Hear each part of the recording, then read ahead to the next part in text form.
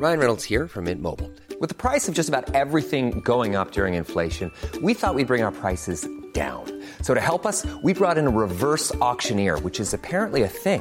Mint Mobile Unlimited Premium Wireless. How to get 30, 30, bit to get 30, bit to get 20, 20, 20, bit to get 20, 20, bit to get 15, 15, 15, 15, just $15 a month? Sold! Give it a try at mintmobile.com/switch. $45 up front for 3 months plus taxes and fees. Promo rate for new customers for limited time. Unlimited more than 40 gigabytes per month. Slows full terms at mintmobile.com.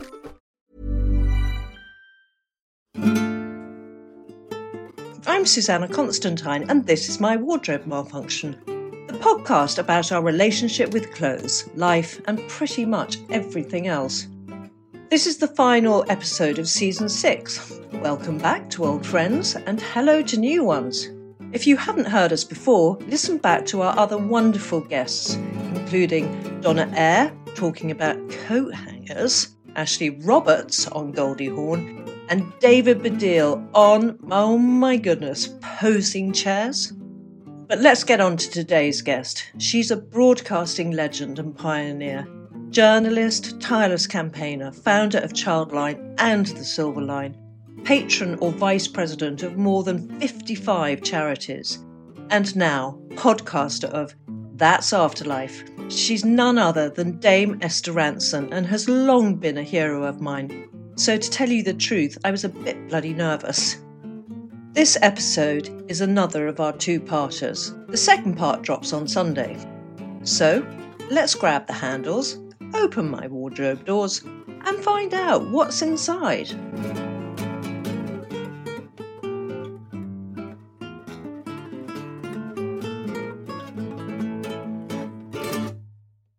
Today I am joined by one of my heroes, and I don't say that lightly, and I'm with Dame Esther Rantzen, broadcasting legend and pioneer, journalist, tireless campaigner, founder of Childline and Silver Line, and patron or vice president of over 55 charities. How have you managed to do all this, Esther? Well, if you have a look at it, most of what you just described has been done by other people. That is my secret. Delegate. Because if you have a look at, for example, Childline, which has helped around 5 million kids since we launched in 86. Now, I didn't do that, did I? I'm totally wonderful and omnipotent and all those things. I'm amused by what you call me because I've had so many labels. I started with Toothy. I ended up with Veteran, which makes me sound like an old banger, one of those old cars. Anyway, 5 million children have been helped by generations of professionals and volunteers, all passionately committed, all skilled and talented and generous and compassionate and empathetic. So I just sit here every now and then taking credit for their work. And it's the same with everything you described. Those charities are all being run by other people. And it's the same with my television work. You can't do television on your own. The amount of stuff you can do on your own is fairly limited and probably self-indulgent. But they were your initiatives. So it was, you found, for want of a better term, a gap in the market, an area that was lacking. And it was... And I think Childline is probably one of the most important organisations to have been set up in this country, and then Silver Line. Well, it is interesting, isn't it? I think it's because my training in journalism has all been solution-focused. People came to us for 21 years on That's Life with problems. And among the questions we asked was why? Why did this happen? And how could it have been prevented? Maybe how should it have been prevented? And that led me to try and look for answers. And when I couldn't find an answer to the secret crime that was child abuse, where only the perpetrator and the child knew it was happening, the idea of a helpline, well, it came out of a helpline that when we were discussing child abuse on That's Life, we opened a helpline, as we often did with problems that we were investigating on That's Life, which you're too young to remember. But no, I'm so not too young to remember. It's odd to think that it was launched in 73 and came off the air in 94. So that means 94, 2004, 2014. Nearly 30 years ago it came off the air. Anyway, we opened this helpline after one edition of That's Life. And because children who dare not talk about their suffering any other way rang up the number and talked to us, I realized that the phone has ways of reaching people safely so that they feel they can be confidential, that no other medium has. And I think that's still true. I think the Silver Line has shown that too. The Silver Line came about from your own experience, wasn't it, of feeling after your beloved husband, Desmond, passed away, and the loneliness that that brings, and you quite rightly and empathetically realised there are so many people going through that, and that's why you set up Silver Line. Yes, well, I wrote about it. A friend of mine who lived on his own, alas, has passed away. Bless him, John Pittman, my friend and colleague on Braden's Week, started out together. When he read it, he said, "How could you write like that, Esther? Haven't you too much pride?" Because there's a real stigma about talking about loneliness. Also, as we found from the Silver Line, when people ring us, the two words they bring to us, the two B words, I call them, are burden. I don't want to be a burden, so I don't want to tell my family and friends how I feel. And busy. The world's so busy. My daughter's so busy. My son-in-law's so busy, etc., etc. So it is interesting that the phone is once again a way that people who feel that they can't unburden their feelings or their experiences face-to-face with people can do it confidentially if they know that their confidentiality is going to be respected, as Childline does and as the Silver Line does. So a lot of the face-to-face services have found it impossible due to COVID. Yeah. But if the way you reach out to people is via the phone, fortunately, this does not spread infections, this little telephone. Yeah. So we're still able to do it. Our problem is that certainly with Childline, we're down to half our normal number of volunteers because so many of them are 70 plus and shielding. And so many of them have got other problems in their lives, like they're ill or they've got someone close to them ill. So Childline really, really needs volunteers. And anybody who's listening to this who has 4 hours a week to spare, if they go on to our website, you can see how to apply because we'd love to have you. Well, you know what? I'm going to do that when I finish this. I'm going to apply because I think it's absolutely fundamentally important, and I'm going to apply. Is there a certain age? Do you have to be over a certain age, over 18 or something, to do it? We take 16-year-olds. I was quite concerned about that because I thought, listening to some of the stories that you obviously listen to from children who are being abused or neglected might be a problem. But I was roundly informed that not all 16-year-olds are the same. And when I met them, I realised that I was wrong. But the people that we have to persuade are in Age UK because they've got an 18-plus rule. And the Silver Line has just become part of Age UK. So I'm hoping that they will learn from Childline's example because, of course, intergenerationally, 16-year-olds and fantastic. Yeah, works like a dream. So there's no reason not to. So you've had your jab, haven't you, after spending 10 months in isolation with your daughter, Miriam. And obviously with, loneliness has affected very many people this year and last year. Do you now feel, thank goodness, finally people understand Silver Line's mission? Do you think it's brought it to a head? I think when we started our lockdown last March, quite a lot of the callers I spoke to said, well, now they know, don't they? Because they've been suffering this isolation themselves for months, maybe years. And the world didn't really recognise how painful and difficult it can be. But I can't say the jab has made any difference to me at all, because my view is not that I don't trust one jab, which is all I've had. I do. I trust, those brilliant scientists who've done all the rigorous testing, not necessarily working for Pfizer, but working independently and have found that you get 89% protection after 3 weeks.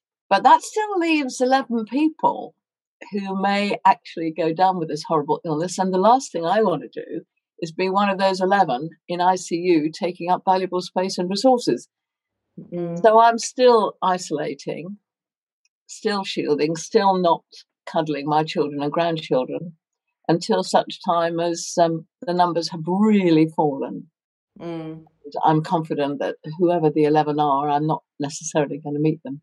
This is sort of going off on a tangent, but what I found extraordinary is how we've all adapted so quickly, and especially the younger generation. I mean, I look at my children who are sort of 22 to 17, and the way they're managing, I have so much respect for them and how they're finding ways of keeping themselves entertained, not on social media or, picking up a laptop or something, and how they've adapted to homeschooling. And I just find the younger generation generally have been absolutely incredible. And I don't know if you found that with your grandchildren. I'm not sure how old they are. Mine are younger.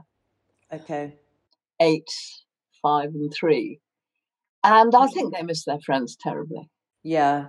I was talking to the 5-year-old and a 7-year-old yesterday via this interesting medium. And which doesn't really work very well with them because they have a whole day of Zoom homeschooling. So the last thing they want is to carry on in their own time. But they do miss their friends. But I'm quite interested in homeschooling because I've noticed that some of the most original and interesting minds have been homeschooled.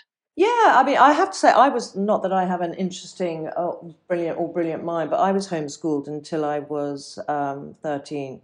I think it kind of teaches you respect in a strange way because you're, I spent so much time alone and I kind of drew from nature and my surroundings, and it made me kind of appreciate all the things around me, as well as getting sort of some basic form of education.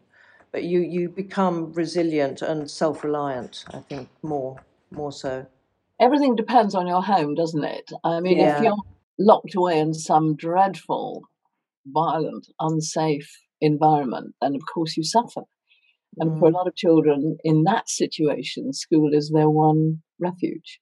Yeah. So we have to be careful. But it's always struck me, Shakespeare has never been bettered.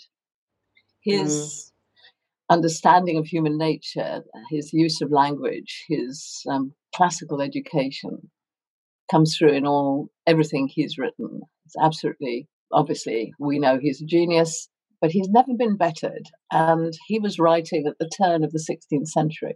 So in all the hundreds of years in which we've assembled so much factual knowledge, so much more understanding of the universe around us, we haven't got better playwrights, have we?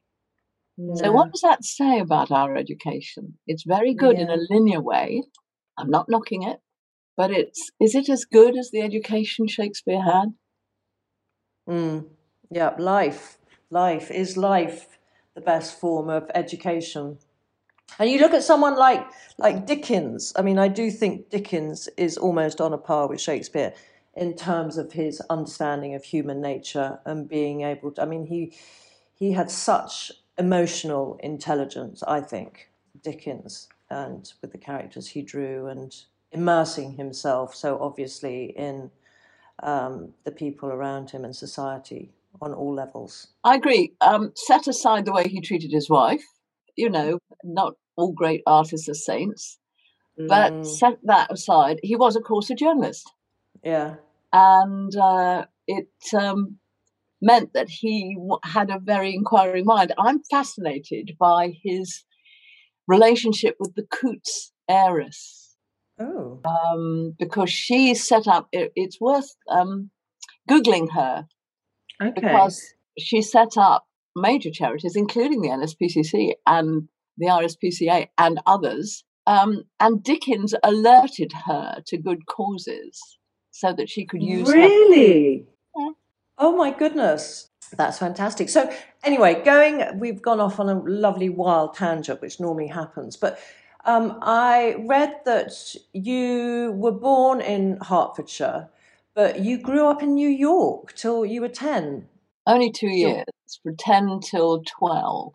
Mm-hmm. So I grew up in Hertfordshire till I was 5 and the war ended, then moved to Hampstead, which was the family home, and have more or less lived in Hampstead ever since, apart from the 2 years I spent in Long Island, New York, which gave me a deep love of America. I loved it. Very happy there.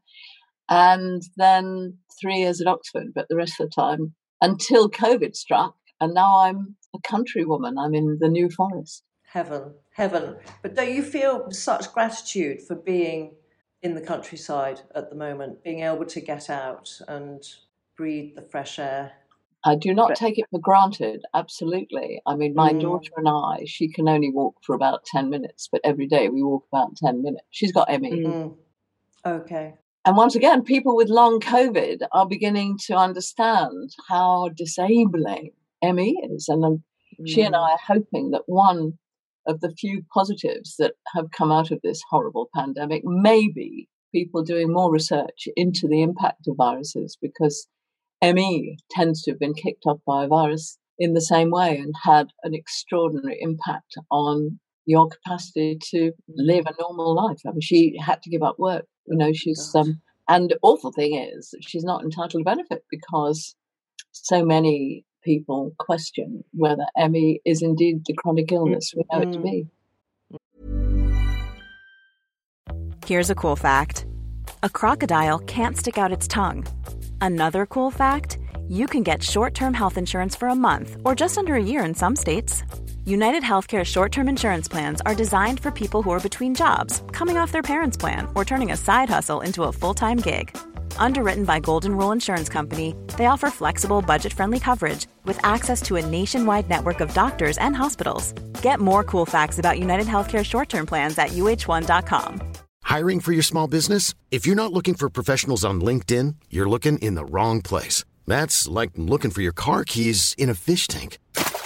LinkedIn helps you hire professionals you can't find anywhere else, even those who aren't actively searching for a new job but might be open to the perfect role. In a given month, over 70% of LinkedIn users don't even visit other leading job sites. So start looking in the right place. With LinkedIn, you can hire professionals like a professional. Post your free job on linkedin.com/people today. So, Esther, you performed with the Oxford University Dramatic Society and became Secretary of Experimental Theatre. Were you very confident in your kind of late teens, early 20s? Yes and no. I was quite overweight. And what that did was it made me rely on entertaining people, because I knew that I was not attractive the way some of my sophisticated friends were, with tiny waists. And this was the 50s we're talking about, so late 50s. So big swirly skirts and, Marilyn Monroe shape. Not to me. I was more barrel shaped, I think I was. Anyway, so making people laugh was important.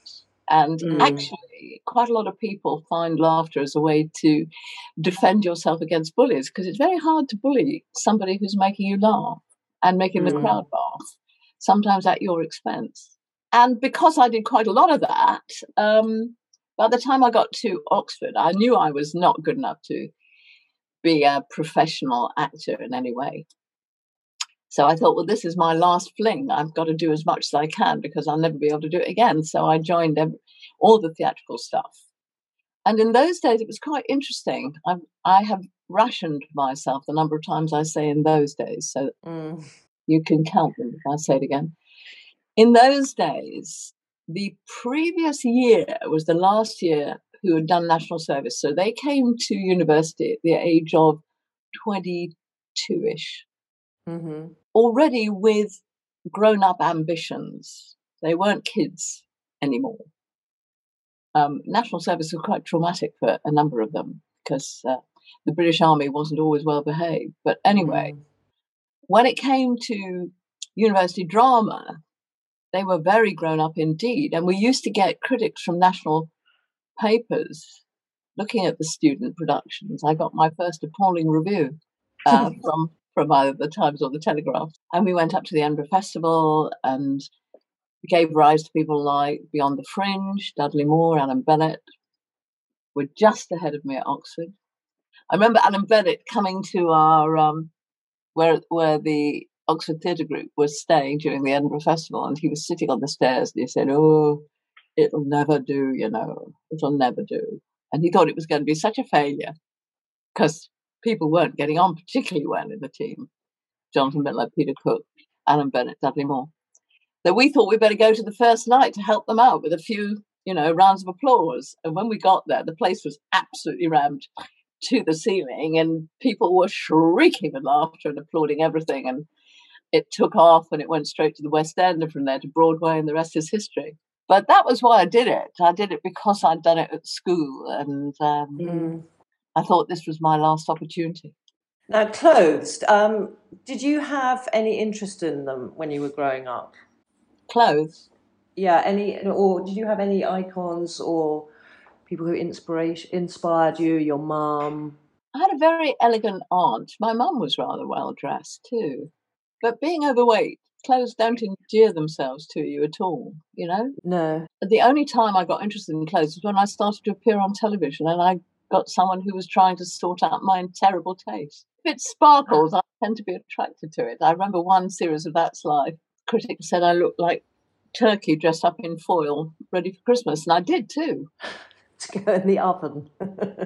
So I learned a lot professionally, but I have now regressed. I now live in one of three onesies. As I sit here talking to you, I'm in my pink onesie, I've got a blue onesie, and I've got a grey onesie, and they're all fluffy and they've all got pom-poms, and they're all impossible to have a wee in. You can get these onesies, which I do to my great shame, but I love it. I've got a onesie, it's from, I can't remember, One Piece, I think is the name of the company, and it has a zip around the bum area. I thought I'd invented that. I was going to patent that. Too late. But that is because I go wild swimming, and that's so I take that, and it's quite useful.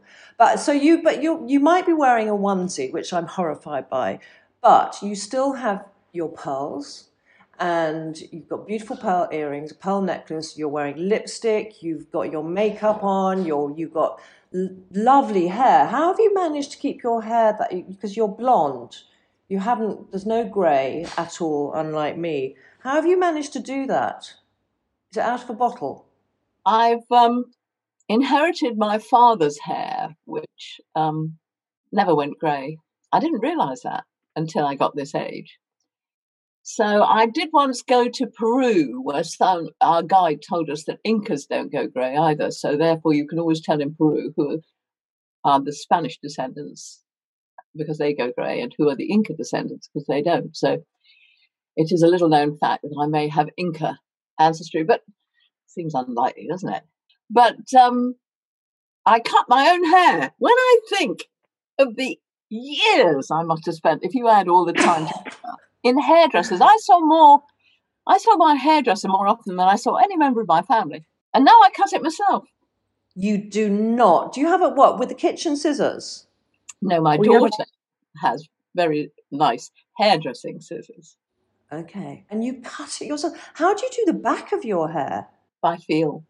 That is amazing. So you don't have to dye it and you cut your own hair. You are like a rose bush, basically, aren't you? You're all natural and you do your own pruning. That could be that. It's fantastic. So you went on you decided that after Oxford, did your parents have any aspirations for you with your, for your life and / career? Yes and no. My father, I remember when I was about 6 wandering around with him. I can tell you exactly where I was, actually, in Cricklewood in North West 2. And I said to him, what should you do with your life? Quite a big question for a 6-year-old. Very. And he said, well, I suppose the ambition should be to be educated as long as you can. And I said, how do you do that? He said, you go to university. 1946, you see. Wow, yeah. Female. Yeah. So I said, which university? So he said, well, they always used to say Oxford for arts and Cambridge for science. So I was quite clear that I was not a scientist, even at that stage. So Oxford became my dream. So that was an aspiration, and remarkable, because for many girls, if you'd asked your parents that your parents would have said, get married and have children. Okay. That was not what my father said. Nor was it my mother's dream for me either. I think she enjoyed grandchildren. I'm not sure she enjoyed son-in-laws, because that's about her 2 daughters. But the great thing I had was parents who were always surprised by anything I did. So there were no bicycles if you get A's for this exam. There were no rewards. They were always amazed by anything I did. And usually quite pleased. Though I will say that when I went out on the streets on that slide asking people whether they liked hard blue paper or soft blue paper, is it not extraordinary to think we ever had hard blue paper? Oh, terrible. Anyways, my mother said to me, Esther, is that really necessary? My friends were quite shocked. So I reported back to my team. It's interesting in television, people very often quote their mothers, because at whatever level they were, researchers or producers or whatever, they would say, my mum said. Yeah. And that was quite useful because, you can get into an ivory tower situation and only listen to the group around you. And I watch television and I think to myself, you think that's really funny, don't you?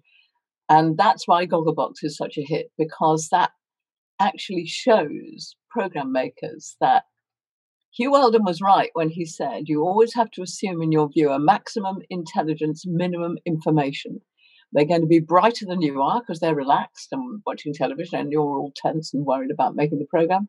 But don't take any information for granted. Make sure you give them the facts they need to understand what you're telling them. And that was then and is now a very good rule of thumb. And Gogglebox, as I say, is bringing to the wide British public what everybody's mother is really saying on her sofa.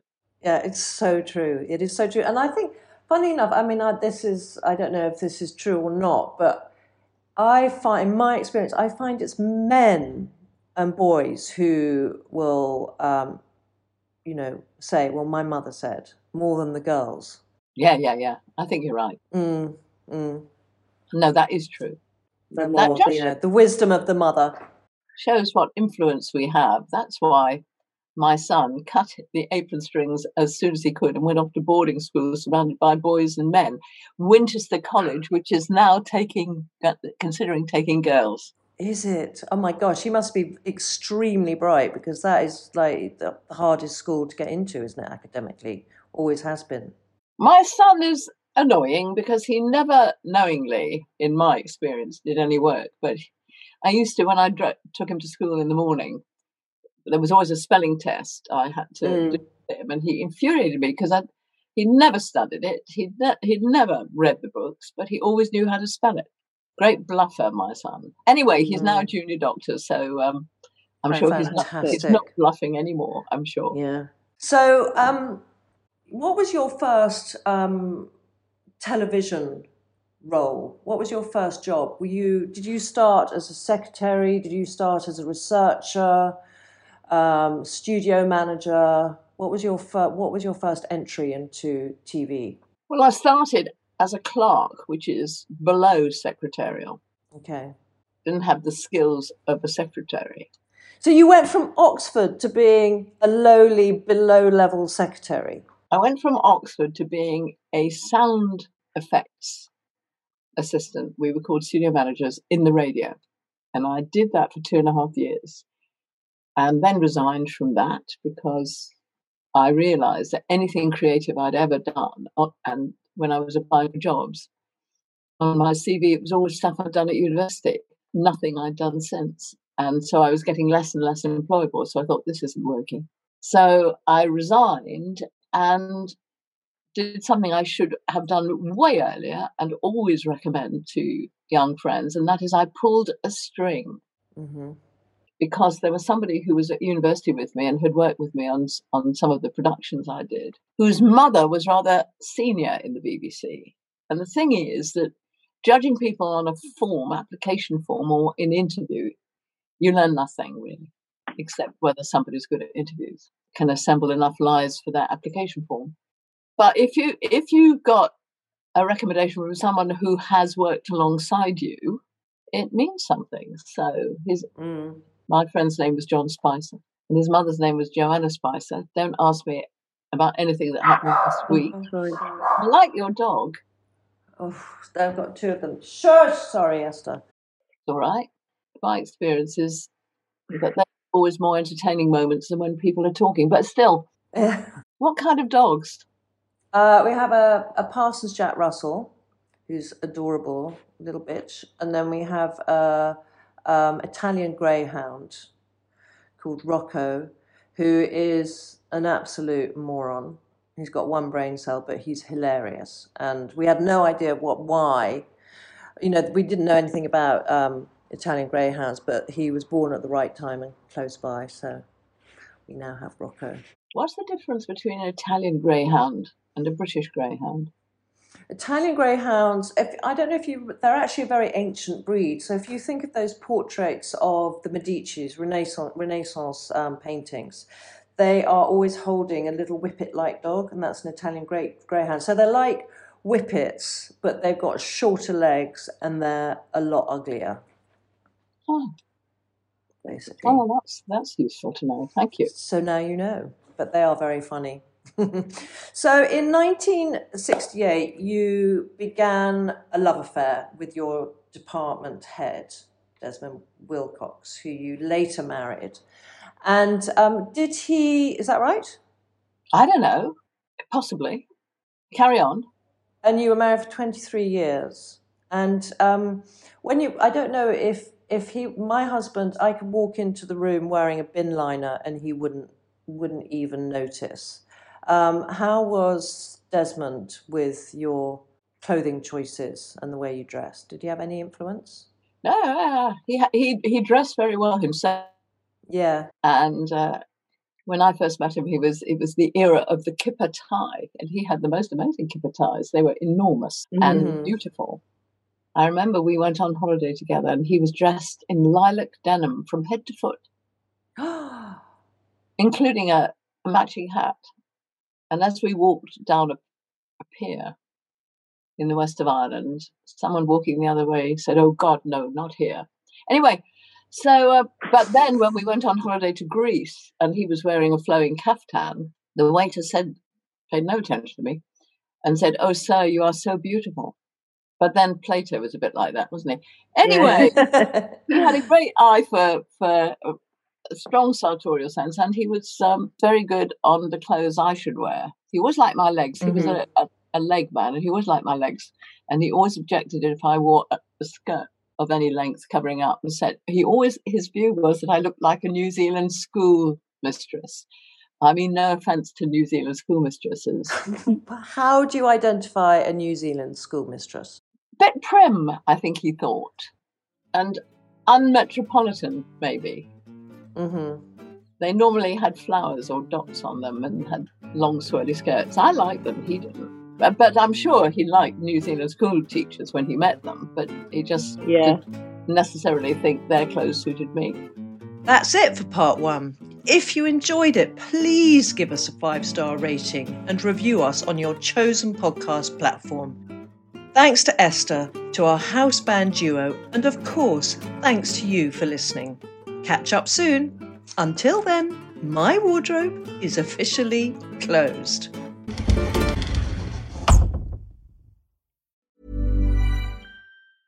Hey, it's Paige DeSorbo from Giggly Squad. High quality fashion without the price tag. Say hello to Quince.